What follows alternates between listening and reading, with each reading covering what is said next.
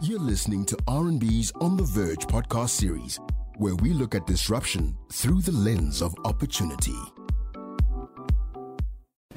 My name is Willem van der Post, and this is the R&B On the Verge series, where we look at disruption, but through the lens of opportunity. And I'm joined today by a good friend, Andrew Taylor, who is an entrepreneur in the energy space and also the head of legal counsel at a prominent IPP.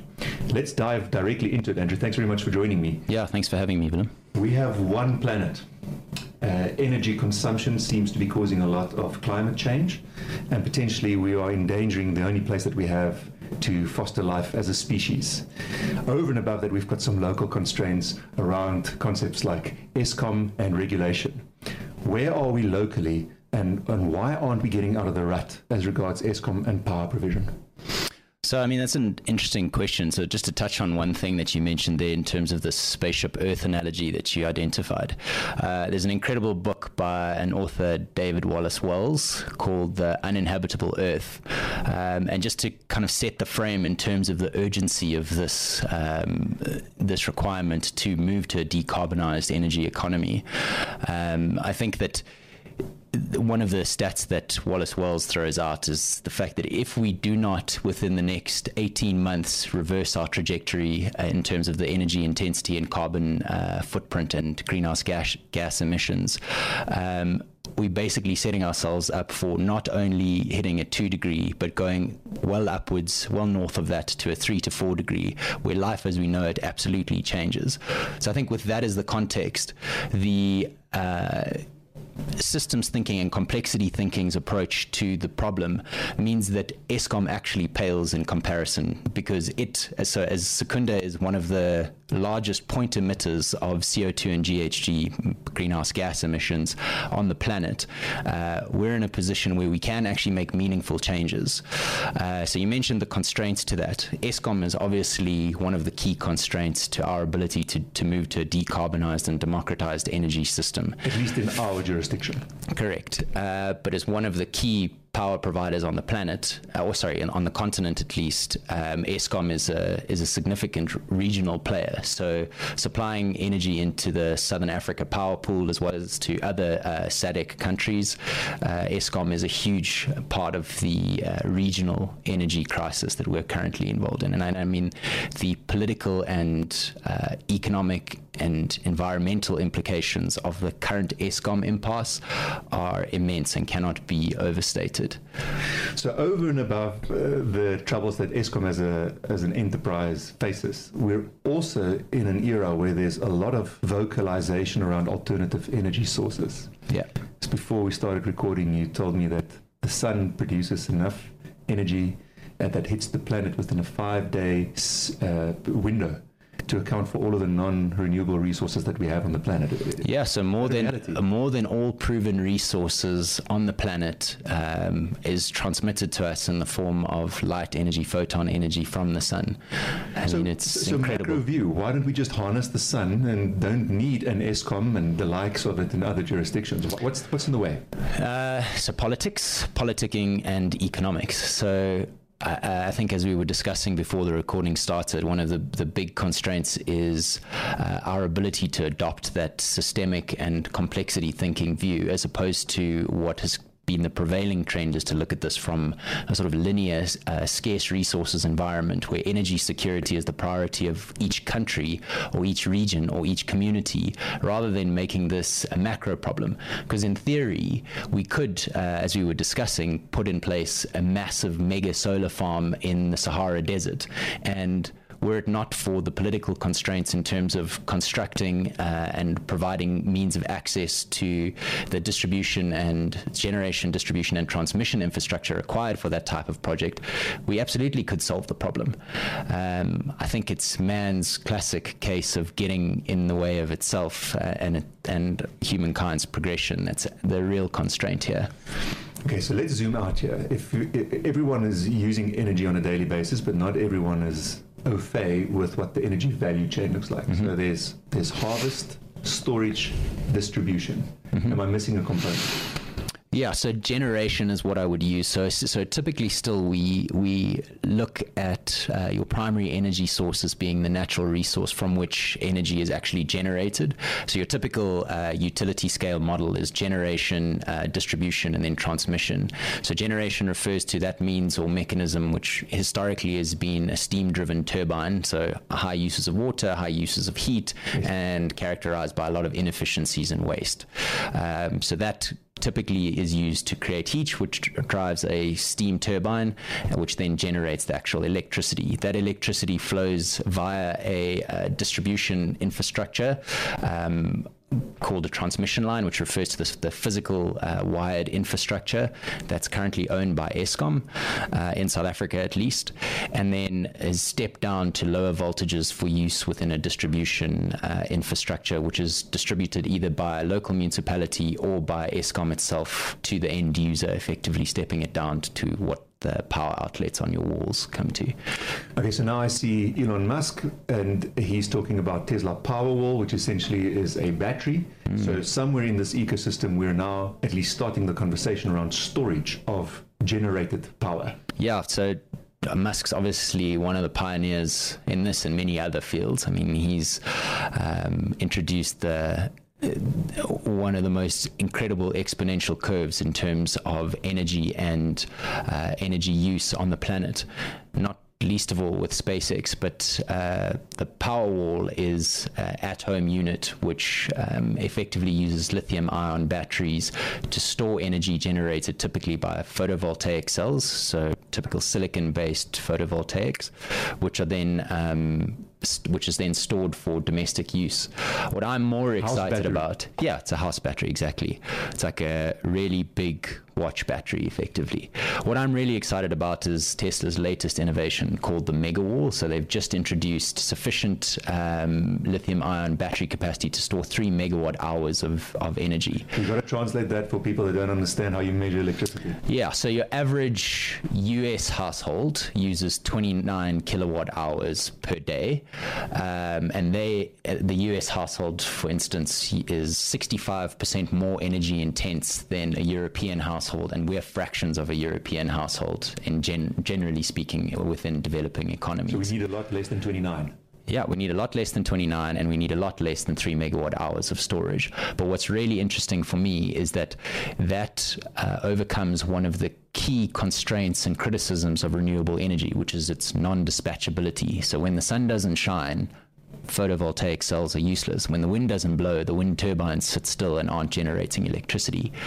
But what becomes really interesting is when we start introducing storage as a means of allowing for the harmonization of the actual electrical frequency that's generated. So our grids operate within a defined frequency, and renewables need to feed into that within those bands of frequency that's regulated by the backward legacy infrastructure compatibility is what you're saying. Correct. Right. So that solves that problem. And also even when the sun is not shining or the wind is not blowing, we're still able to feed electricity into the grid.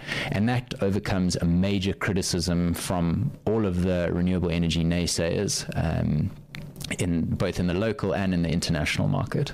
Okay, so the old value chain, generation, dispatching or distribution, and now we're on those fringes adding perhaps harvesting from the sun or from the wind, as well as storage. So value chain innovation, and you as an entrepreneur must see some interesting stuff happening in those edges of the network, things like materials that are allowing for sun absorption or better storage, alternatives such as nuclear. Talk to us a little bit about what the exciting things are that you see in the value chain. Yeah, so that's the opportunity, right? Absolutely.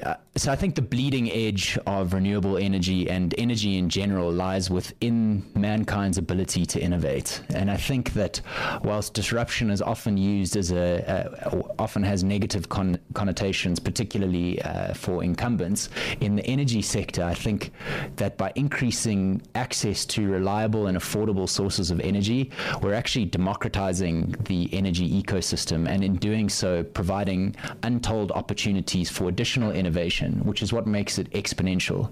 So there's two technologies that I'm particularly passionate and excited about. The one you mentioned earlier is in relation to storage, and vanadium redox flow batteries have been around for quite a while. So one of the key constraints to the Powerwall's proliferation and penetration into the market is the constraints on supply of lithium. So lithium typically is harvested literally by distillation across a flat pan, where you need to evaporate all of the water and scoop off the lithium before it can be further processed into the actual batteries. Vanadium is significantly more ubiquitous as a substance on the planet, and what these vanadium redox flow batteries do is create an ion differential through a membrane using electrolytic solutions, which effectively offer unlimited depth of discharge and don't have the associated explosion or heat risks that come with typical lithium batteries, which is why, as I mentioned earlier, that Megawall is so exciting, because it seems like Musk and his acolytes have been able to overcome that heat and explosion risk associated with large-scale lithium batteries. So are we then talking about batteries that last a lot longer, are safer, and ultimately, when we achieve scale, cheaper? Yeah, absolutely. So, I mean, levelized cost of energy is now being transformed into levelized cost of storage. So, when you say, pause you there, when you say levelized cost, talk to me what that means? Basically, it's a complex way of saying we've internalized as many of the costs as we can, and this is what the projected cost of this energy source is going to be. Got you. Similar for storage. So, you look at the entire life value chain and the entire carbon footprint of the production, transport, installation, all of the associated externalities that typically are not accounted for in face value analysis of the cost of a good. Okay, so you're making it truly comparable, in other words. Correct, right. Exactly. Right. So the big movement then from a storage perspective is towards these unlimited depth of discharge batteries. And another technology that's quite exciting there is the use of nuclear batteries. So nuclear batteries have been around since the Cold War era, but and those were typically enriched plutonium-based batteries. But what's particularly exciting is a group of scientists at the National Research Energy Laboratory in the United States have managed to do is utilize nickel-63, which is a far more ubiquitous and cost-effective material to use, and actually rely on the thermal decay of the nuclear substance. So whilst not relying on the heat, we now use the nuclear decay of the substance to create an electron imbalance, which allows it to be used as a battery, which has, again, unlimited depth of discharge and a useful lifespan of over 100 years. When you say nuclear, I think that's all great benefits, but it sounds dangerous. I think Chernobyl.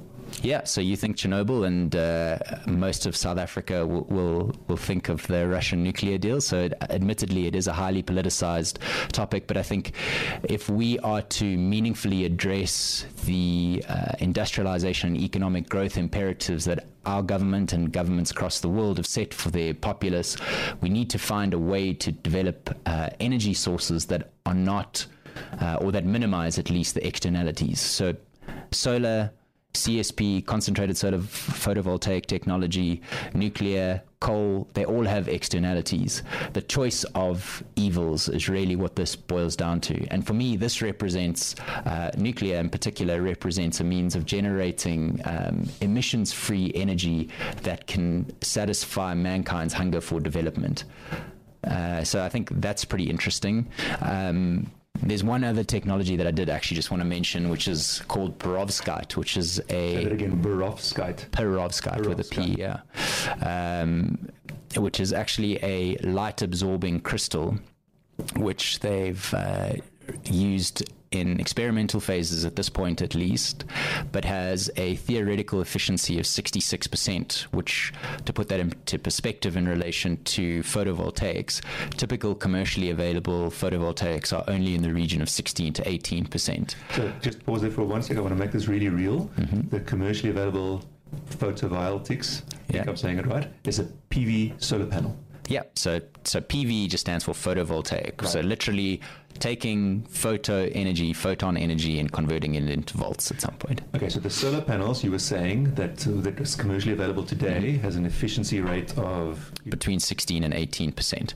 So effectively what that means is of the available energy hitting the semiconductor, the actual PV cell, only 16 to 18% of it is being converted into electricity. Hugely inefficient. Yeah, so it is inefficient, but not overly inefficient if you compare it to historical legacy-based. I mean, I'd love to have the stats for you on what the coal efficiency is, but I know you've got a highly educated listenership, so I'm not going to throw out stats that I can't back up, but I stand to be corrected, but it's in the region of 30 to 34% coal to electricity conversion.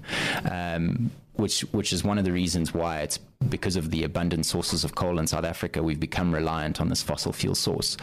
The availability of the resource in Southern Africa, and particularly in South Africa in what's called solar corridor, means that even at a 16 to 18%, it's still competitive. With the declining costs of the actual technology, it becomes exponentially more competitive when compared to fossil fuels. And now over and above that, you've got these crystals that are doing 66%. Correct, exactly. So if we can commercialize those types of technologies and those types of materials, we get into a really exciting world where the economics of renewable energy generation make a lot more fundamental financial and economic and environmental and social sense when compared to traditional fossil fuel generation.